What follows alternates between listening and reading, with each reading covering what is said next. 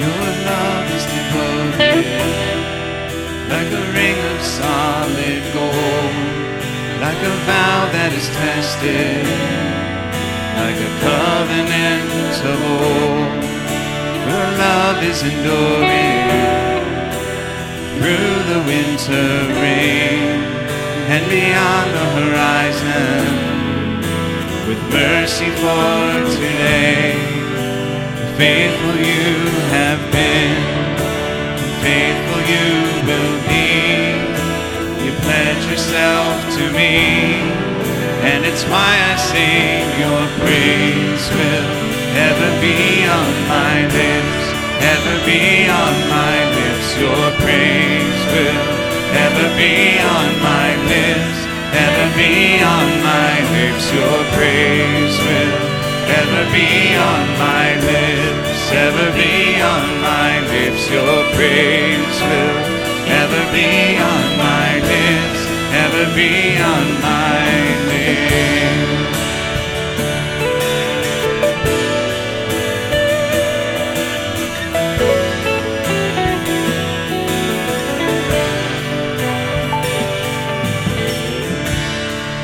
You father the orphan, your kindness makes us whole.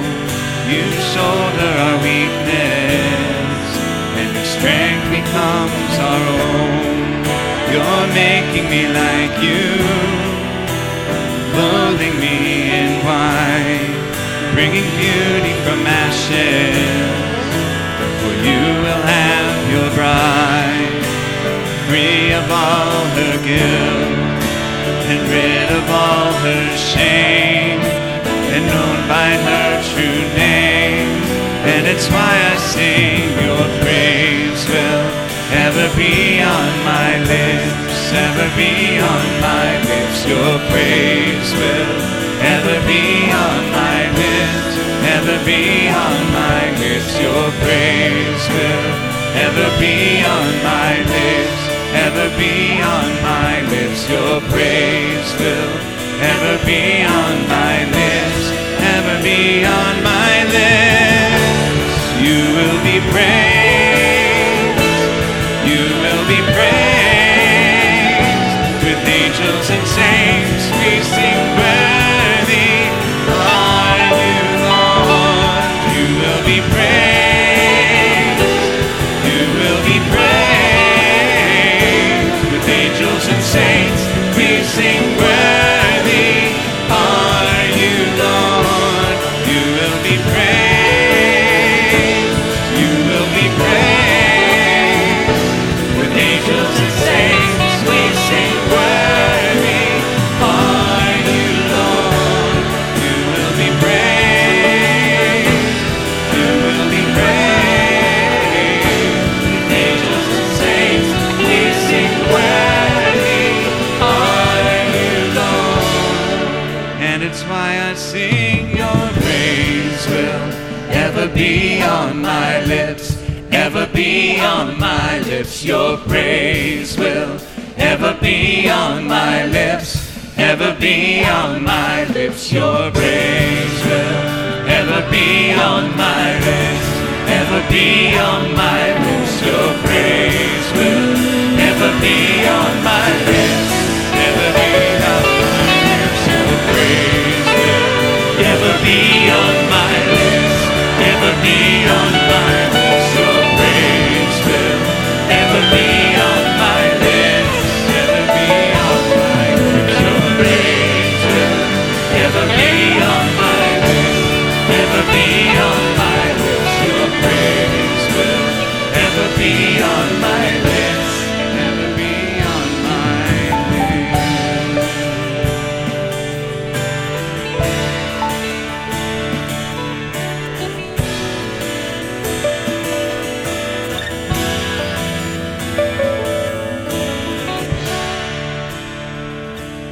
Praise the Lord, His mercy is more.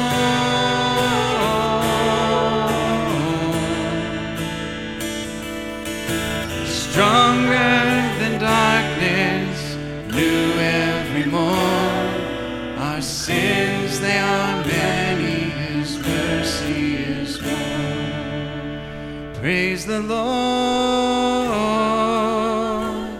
His mercy is more. Stronger than darkness, new every morn. Our sins, they are many, His mercy is more. Our sins, they are many, His mercy is more. Our sins, they are many, His mercy is more. Derek, would you mind just playing softly for a minute for me?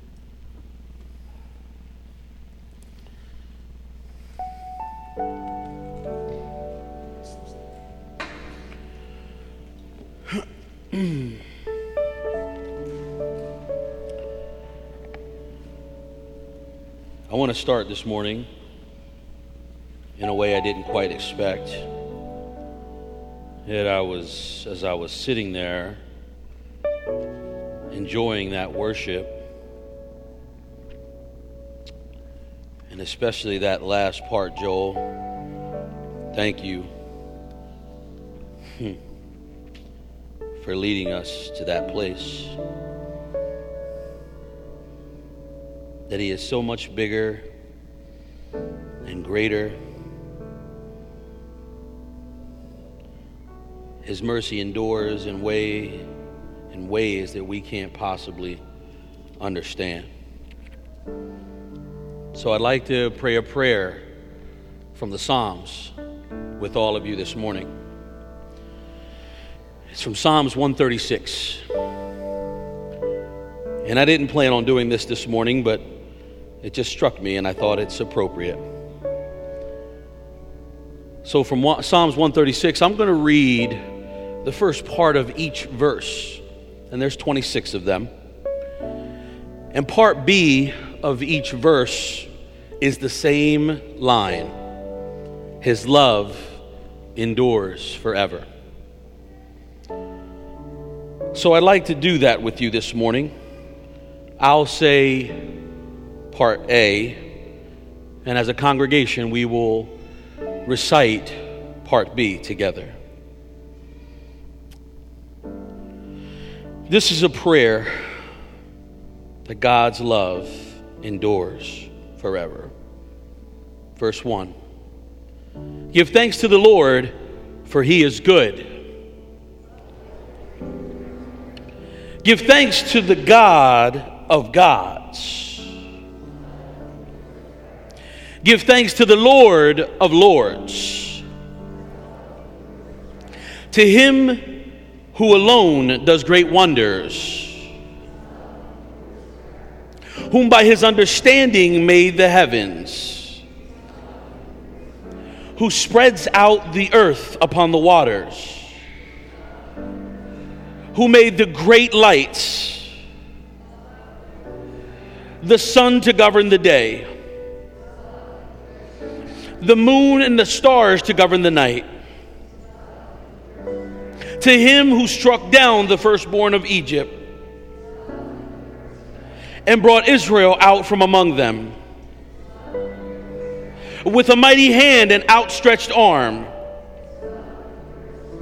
To Him who divided the Red Sea asunder and brought Israel through the midst of it, but swept Pharaoh and his armies into the Red Sea. To Him who leads His people through the desert, who struck down the great kings and killed mighty kings, Sihon, king of the Ammonites, and Og, king of Bashan, and gave their lands as an inheritance to His servant Israel. To the one who remembered us in our low esteem and freed us from our enemies, and who gives food to every creature. give thanks to the God of heaven. Father, I thank you so much, Lord, that your love endures forever. Lord, thank you for this amazing reminder this morning as we worshiped and as we prayed this psalm together.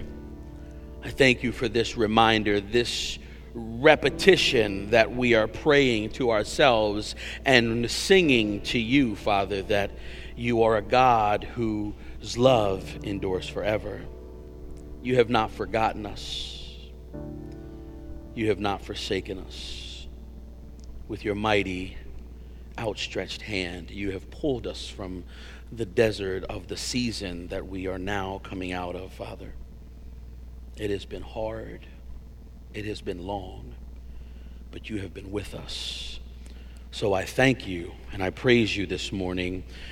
And may the people of God say, amen. Amen.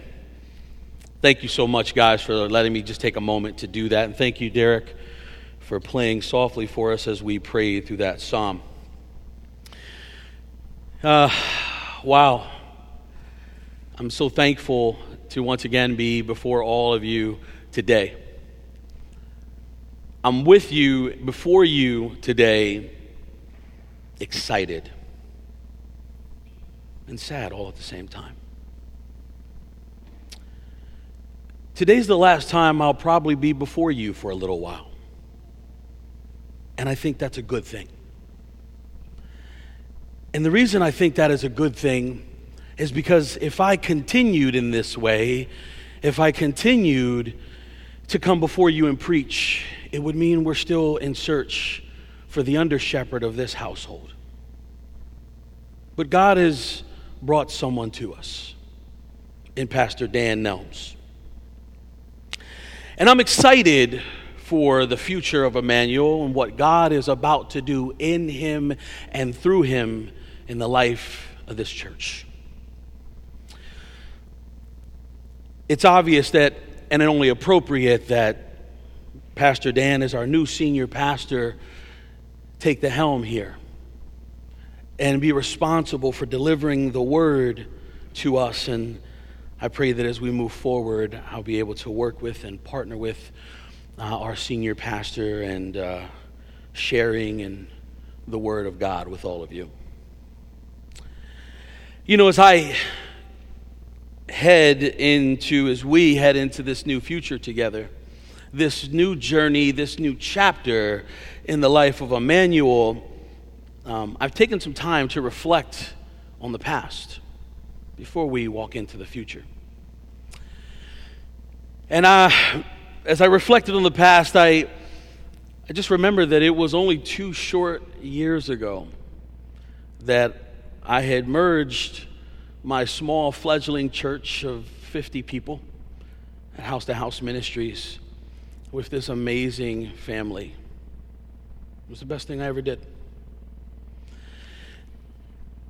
And even through those difficult and challenging times, you know, my brothers, our body of elders, you know, asked me to share the preaching responsibilities here at Emmanuel during that season.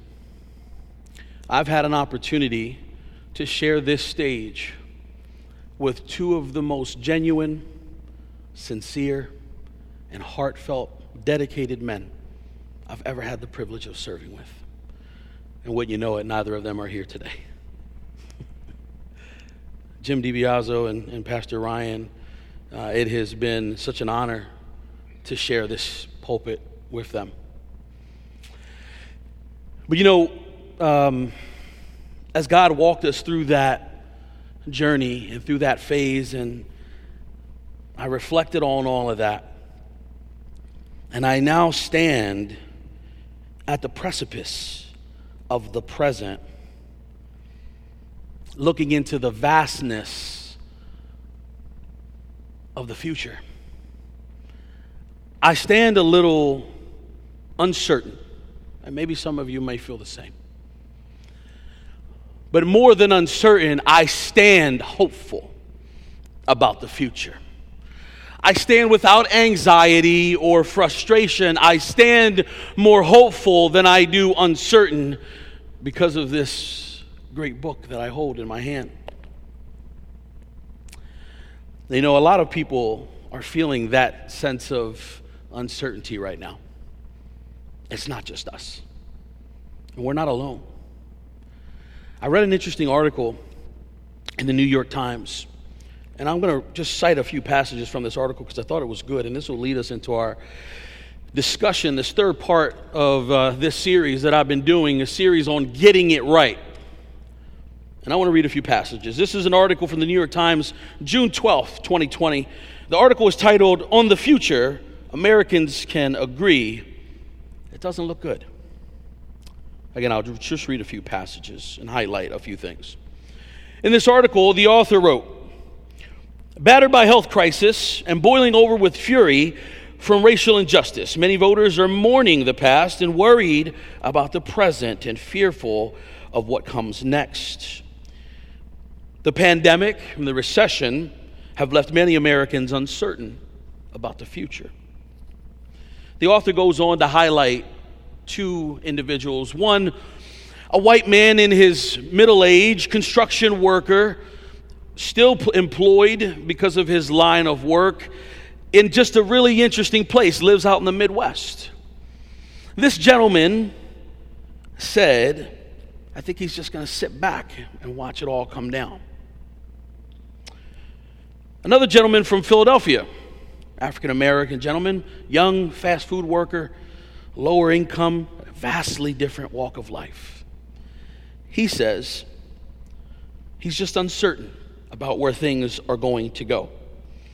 He says, "I don't know what's going to happen next, and I'm sometimes even afraid to go out in public." These two men are 700 miles apart, leading different lives with different races, different ages, different ideologies, different income, yet they share one thing in common, that they feel that this American experiment is teetering on the brink of disaster. A lot of people are not feeling real hopeful right now, not sure about the future. I'll give you one final passage from this article. It was a lengthy one. I'm just picking a few things out that I thought were interesting. In this article, it said that a third of Americans, from a recent study done by the Census Bureau, said that a third of Americans are showing signs of clinical anxiety or depression. That was back in May, or rather April. The Census Bureau did another survey back in May, and they said that more than half of the people that they surveyed previously said that they felt down, depressed, or hopeless. So here's our last part of this sermon series, Getting It Right. How do you face the future? In this environment of such uncertainty, which we here at Emmanuel happen to know a little bit about, but in this environment of uncertainty, what does the Bible say?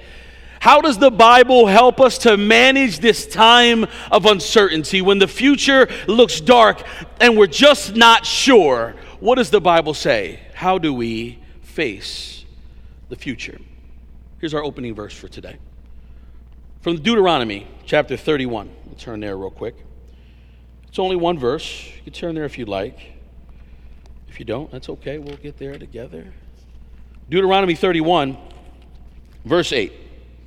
It's a simple verse. Let me give you the context before I read it. The nation of Israel is coming to the end of their time in the wilderness. A whole generation is gone and is past. You talk about 40 years of uncertainty. And Moses is giving a charge to Joshua, as Moses is 120 years old and can no longer lead the people. And he says these words as they face a future that looks a little uncertain. He says this, "The Lord himself," Moses says to Joshua, "goes before you and will be with you. He will never leave you nor forsake you. Do not be afraid. Do not be discouraged. Words that I think we can all hold on to today. Words that I think, despite your circumstances, despite your situations, I think we can all resonate with those words today. And as I stand before you, unemployed and uncertain about my financial future, I was reading this and preaching to myself as I was preparing these words today. He has never, ever left me. He's never, ever forsaken me. And so I'm going to give you 4 things that the Bible tells us about how we can face the future. Here's number 1. We have to face the future with confidence. 1 Philippians chapter 6. Paul tells us to be confident. But what is he telling us to be confident about? Paul says to be confident because the work that the Lord has begun in you, the Lord will see it to completion until the day of Christ. This is a promise that is given to us in Scripture to strengthen us and to make us confident in His Word. Listen, guys, today we are filled in a time of turmoil and trouble and uncertainty. We're filled with stresses and struggles that are beyond comparison. And let me give you an understanding of what I mean. During the 20th century, we experienced a lot of different challenges from one decade to another. But it seemed that those challenges were almost contained in themselves. In the 30s, we had financial problems. And in the 60s, we had civil unrest and all that turmoil and chaos. But this is an unprecedented time in our history where we're now experiencing financial crisis, civil unrest, and everything else under the sun that you can imagine. And it's taking us to a place we've never been. And I think those of you who've experienced a little more life than some of us have probably understand that better than the rest of us. But God tells us in Psalms 37, verse 3, He tells us that believers can place their confidence in the fullness of their confidence in God and that we can depend on Him. That God is the one who never, ever, ever fails. One thing that I know from the Bible, and if you're a student of the Word, if the Word is sweet to you like the manna or that sweet honey, and you just want more and more of it, you'll see that God has always done what He said He was going to do. Just read it. Thousands of years before Jesus came and God came incarnate, He said He was going to do a particular thing, and what happened? He did it. And then Jesus told the disciples all the things that would come in the future. And what's happened? It's come to pass.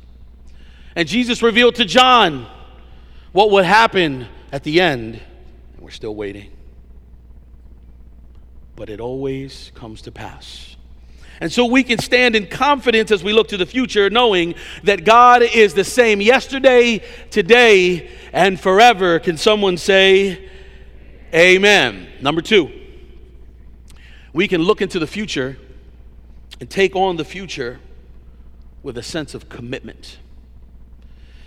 Because see, Psalms 37:5 says that commit your way unto the Lord and trust also in Him, and He will bring it all to pass.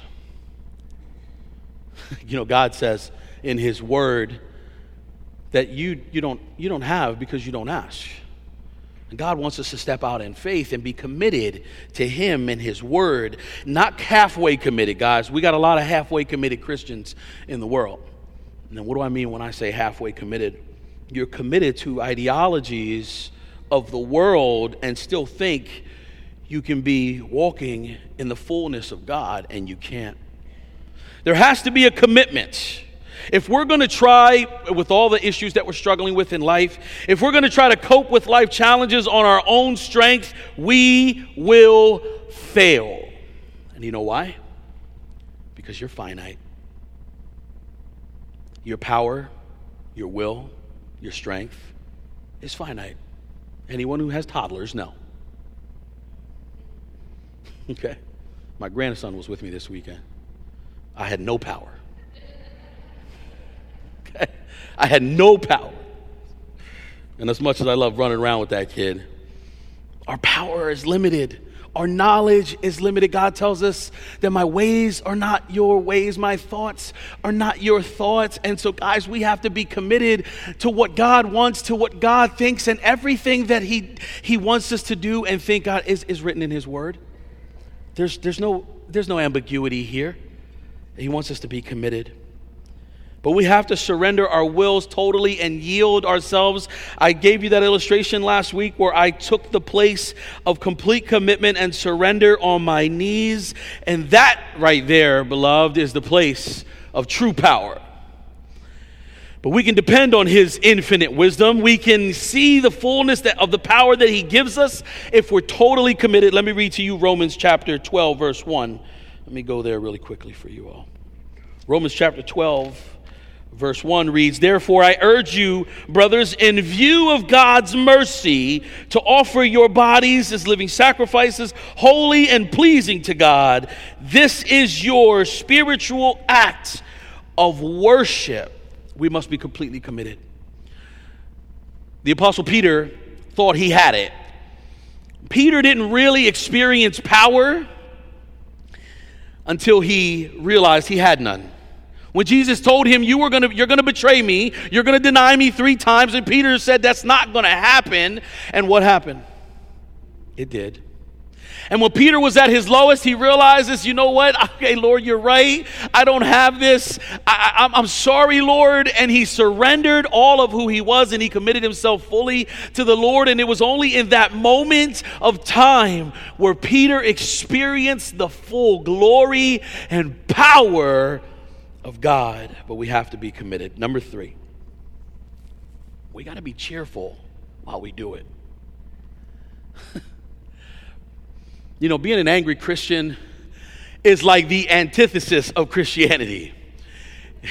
Okay? Guys, we serve the Lord of Lords, the King of Kings, the giver of life. We serve the only person, the only living God who can give you eternal life, can give you joy in the midst of the storm. Why aren't you full of joy? Why aren't you cheerful about what God is doing? And it's not to say that your life is going to be perfect. It's not to say your finances are going to be right. But my goodness, when it rains, I put my tap dance shoes on because I'm dancing in the rain. This is what God does for us in our lives.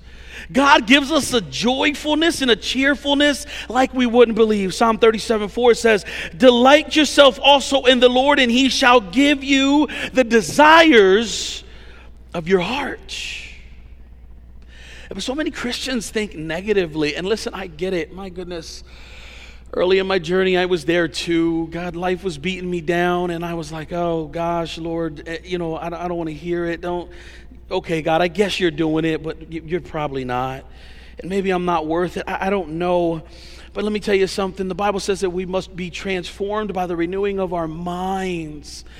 And listen, it's a totally different thing. Okay, I've been unemployed before. This isn't my first experience with I'm not proud of that, by the way, but it's not my first time being unemployed. I wasn't always a good employee. But you know what's different this time? Is I got the Lord. I got the Lord. When I got the news about my unemployment, it shocked me, and I was worried for just a moment. And I said, God, why am I worried? Because when I was still your enemy, you did it. When I wasn't walking with you, God, you did it. And so as I stand here today looking into the future, I know that I have to think positively because I serve a good and faithful God. I have to be cheerful in all that I do. Why? Because it's no longer about me, guys. It's no longer about you. The minute you accept the Lord Christ into your life, you are no longer your own. You belong to Him, and you are now an instrument of His will, and you represent the King Who wants to serve a king when all his people look like this? Come on, guys. We serve a great and awesome God, and because of that, we should be full of joy despite our circumstances. We should be cheerful at all times, and it's not fake, it's not artificial. It's a type of cheerfulness and the type of joy that people go, I want some of that. I need some of that. Because I feel like I'm in the same situation as you, brother or sister, but you know what? Your outlook is so different. Your heart is so different. What is it? And how can I be transformed like you? It's a testimony to what God does in our lives. And we have to walk in that. We have to be cheerful. We must think positively and look to the good all around us. You guys know I joke about it all the time. I find God even in my cereal. Come on, y'all. I find God in everything that I do because God is the sole focus of my life. And so I think about him, I focus on him, and we'll be able to win others to Christ if we will exemplify, as Paul says in Philippians 4:4, if we will exemplify his love and his joy in the world. This is how we help to look to the future. And finally, number 4, and how do we look to the future, is we have to look to the future with courage. Guys, listen, I'm not going to sit here and say it's easy. And I'm not going to sit here and claim like some prosperity teachers in Christianity will teach you that it's all rainbow and bubblegum drops and sunshine, because it's not. I don't ever see in the scriptures where Jesus taught that, for that matter. I don't ever see in the scripture where Jesus says you're going to live a rosy life without challenges and persecution. To the contrary, Jesus tells us that we're going to face struggle. He tells us we're going to face persecution. Jesus says, listen, if they persecute me, what do you think they will do to you? When you carry my image, when you carry my words, what do you think they will do to you? I paraphrase. But in Philippians 1:20, it talks about with all boldness, Christ should be magnified in my body. It takes courage to walk this out. I wish someone would have told me sooner about this journey. A quick story about courage. Bishop Rob Watson, he pastors, you may have heard me say this name before, he pastors over a church called Wings of Faith Kingdom Ministries. It's a Baptist church where I got saved. So shortly after my salvation, I felt the calling of the Lord to be more than just someone who attends church. And I didn't know what it meant, but I knew my calling was more. So I sat with him and I said, Bishop Watson, I got a different calling in my life, and I think the Lord's calling me into his service. And he says, you sure? And I said, yeah. I was very cavalier about it. I said, yeah, it's fine. He says, you sure? I said, yes, I'm certain. He says, okay. Well, it's going to get a whole lot harder for you than it's going to get before it gets easier. And I didn't understand it then. I didn't quite understand it. He says, brother, the minute you say yes, the minute you tell the Lord that this is what you want to do, and this almost seems counterintuitive, he says, the minute you do this, watch your children start acting crazy. Watch your finances take a dive. And he's spelling out all this stuff. And I said, man, get out of here, man. I'll beat my children. They know what's going on. My job is good. I'm all right. I gave him all of these rebuttals, right, to all these things that he said. And he says, no, brother, just trust me. Now, he'd been walking with the Lord for decades at that point. He says, brother, listen, this is going to happen. And I didn't quite get it. And about 6 months later, I was almost divorced. 6 months later, I'm walking with God. 6 months later. Guys, it takes courage to walk out this walk. You know why many Christians leave the faith? Because they get beat up and they just don't have the courage to keep walking. It's hard. It's very hard. The Apostle Paul gives us a great example of that as he faced a life courageously. If you read the journeys of the Apostle Paul through his missionary journeys throughout Asia Minor and into Europe, Paul was able to cope with adversities not on his own power, but he was able to cope with the challenges courageously in life because of the power of Christ and the power of Christ alone in his life. And we too can face the future with courage.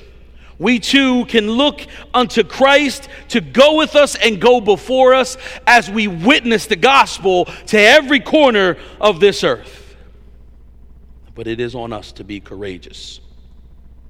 Guys, we have something that the wealthiest among us don't have.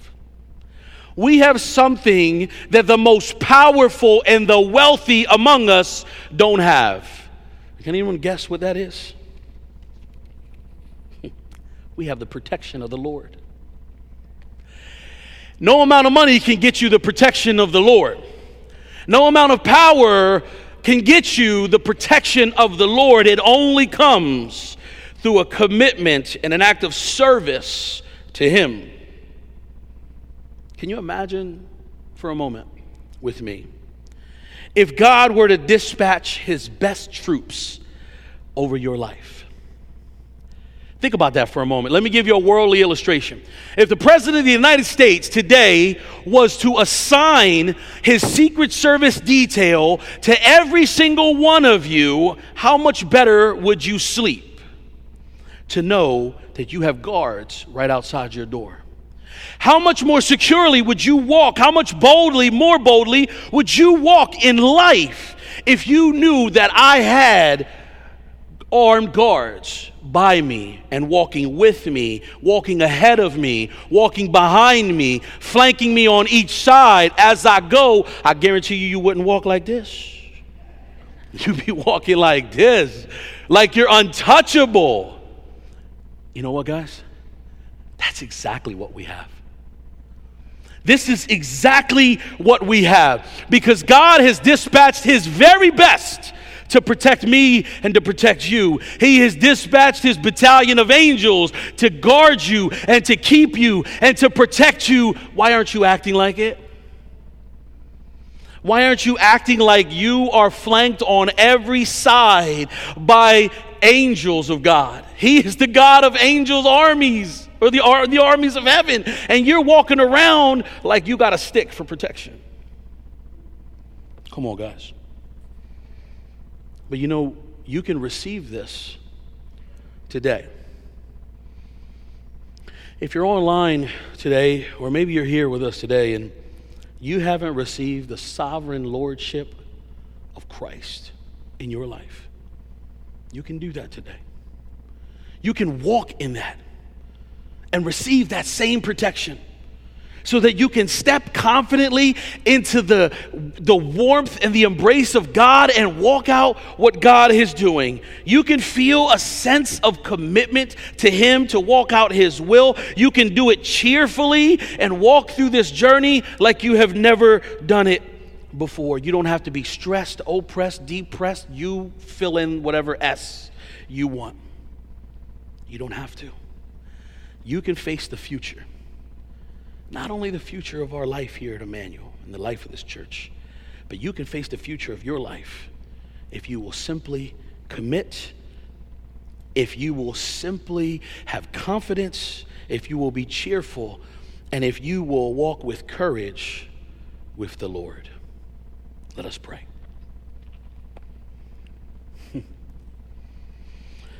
Father, I thank you so much, Lord, for this amazing journey that you've given us.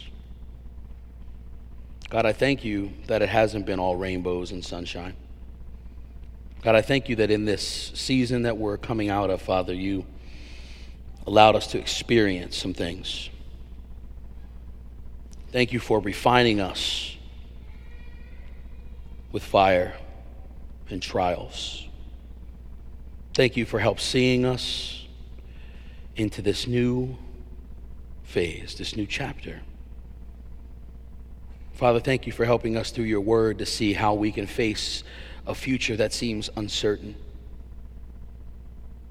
Thank you that it is because of Christ and Christ alone that we can be committed, have confidence, that we can be cheerful, full of joy, and that we can walk with courage. For you are the same yesterday, today, and forever.